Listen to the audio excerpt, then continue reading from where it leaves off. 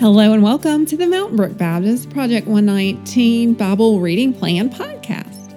I'm Mary and it's my pleasure to join you in reading God's Word. Today is Monday, October 23rd, Missions Monday.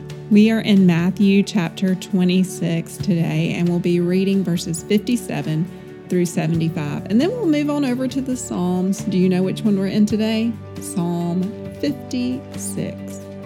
As I contemplate the passage in Matthew, I'm thinking about those in my life who are suffering. And I think that this passage, although awful, does give us just a reminder that we are not experiencing anything that Jesus did not experience. He was forsaken, he was betrayed, and then he suffered at the hands of sinful men. Jesus before the Sanhedrin.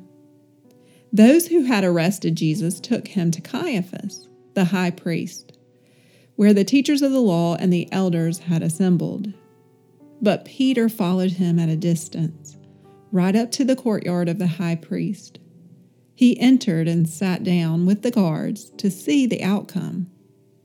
The chief priest and the whole Sanhedrin were looking for false evidence against Jesus so that they could put him to death. But they did not find any, though many false witnesses came forward. Finally, two came forward and declared, "This fellow said, 'I am able to destroy the temple of God and rebuild it in 3 days.'" Then the high priest stood up and said to Jesus, "Are you not going to answer? What is this testimony that these men are bringing against you?" But Jesus remained silent.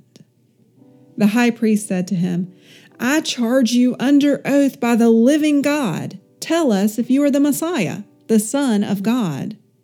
"You have said so," Jesus replied. "But I say to all of you, from now on you will see the Son of Man sitting at the right hand of the Mighty One and coming on the clouds of heaven." Then the high priest tore his clothes and said, "He has spoken blasphemy. Why do we need any more witnesses? Look now, you have heard the blasphemy. What do you think?" "He is worthy of death," they answered. Then they spit in his face and struck him with their fist. Others slapped him and said, "Prophesy to us, Messiah. Who hit you?" Now Peter was sitting out in the courtyard, and a servant girl came to him. "You also were with Jesus of Galilee," she said. But he denied it before them all. "I don't know what you're talking about," he said. Then he went out to the gateway, where another servant girl saw him and said to the people there, "This fellow was with Jesus of Nazareth." He denied it again with an oath, "I don't know the man."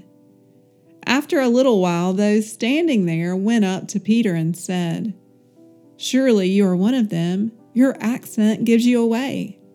Then he began to call down curses and he swore to them, "I don't know the man." Immediately a rooster crowed. Then Peter remembered the word Jesus had spoken, "Before the rooster crows, you will disown me 3 times." And he went outside and he wept bitterly.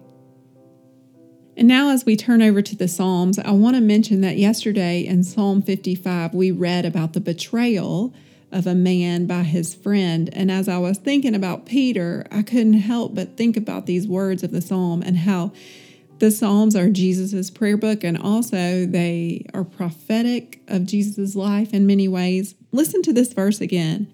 Verse 12 in Psalm 55. "If an enemy were insulting me, I could endure it. If a foe were rising against me, I could hide. But it is you, a man like myself, my companion, my close friend, with whom I once enjoyed sweet fellowship at the house of God, as we walked about among the worshipers." Just kind of harrowing to think about Peter denying Jesus in that way, but hopeful as well because we know the rest of the story, that Jesus reinstates him as a friend, and then Peter is such a powerful witness to the gospel of Jesus Christ. And we find ourselves in Peter, don't we? Oftentimes we deny Jesus says, Lord, we are not fit to be proclaimers of his word, and yet he, in his grace and mercy, restores us and compels us to go and speak a good word on behalf of the gospel. Moving now to Psalm 56. For the director of music, to the tune of A Dove on Distant Oaks, of David, a Michtam, when the Philistines had seized him in Gath. Be merciful to me, my God, for my enemies are in hot pursuit. All day long they press their attack. My adversaries pursue me all day long. In their pride many are attacking me. When I am afraid, I put my trust in you. In God, whose word I praise. In God I trust and am not afraid. What can mere mortals do to me? All day long they twist my words. All their schemes are for my ruin. They conspire. They lurk. They watch my steps, hoping to take my life. Because of their wickedness, do not let them escape. In your anger, God, bring the nations down. Record my misery. List my tears on your scroll. Are they not in your record? Then my enemies will turn back when I call for help. By this I will know that God is for me. In God, whose word I praise. In the Lord, whose word I praise. In God I trust and am not afraid. What can man do to me? I am under vows to you, my God. I will present my thank offerings to you. For you have delivered me from death and my feet from stumbling, that I may walk before God in the light of life. Thank you for listening along as we read God's word together. That last phrase is so hopeful in the Lord. May I walk before God in the light of life. And that is my prayer for us today, that we can trust the Lord and that we walk in light of his promises and praise.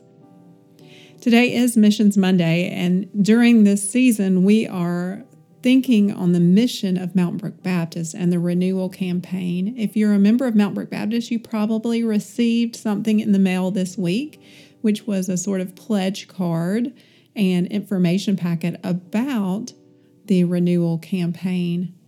If you haven't had a chance, go to the renewal website and see what all is going to be done in this project. The web address is renewal.mbbc.org. As we pray today, we want to pray for personal spiritual renewal, for renewal of the spiritual practices and fervor of our church as a whole, and then the renewal of our building, that as we renew the spaces of our building, that they would proclaim the goodness and light of Christ our Lord. Will you pray with me? Father, we come to you in praise for who you are.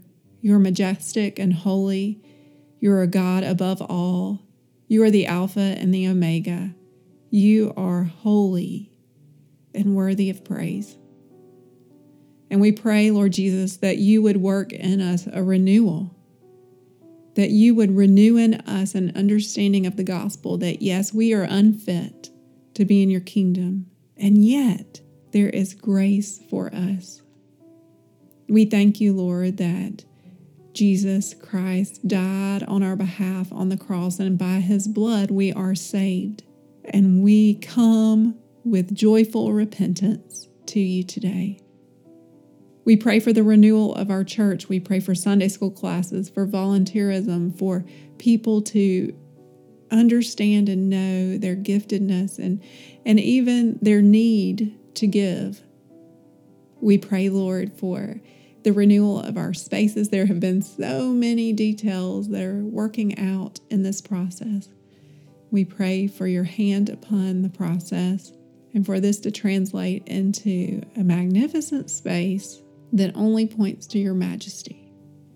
We know, Lord, that it is not a building that brings people to the gospel, but the building is a tool for the gospel.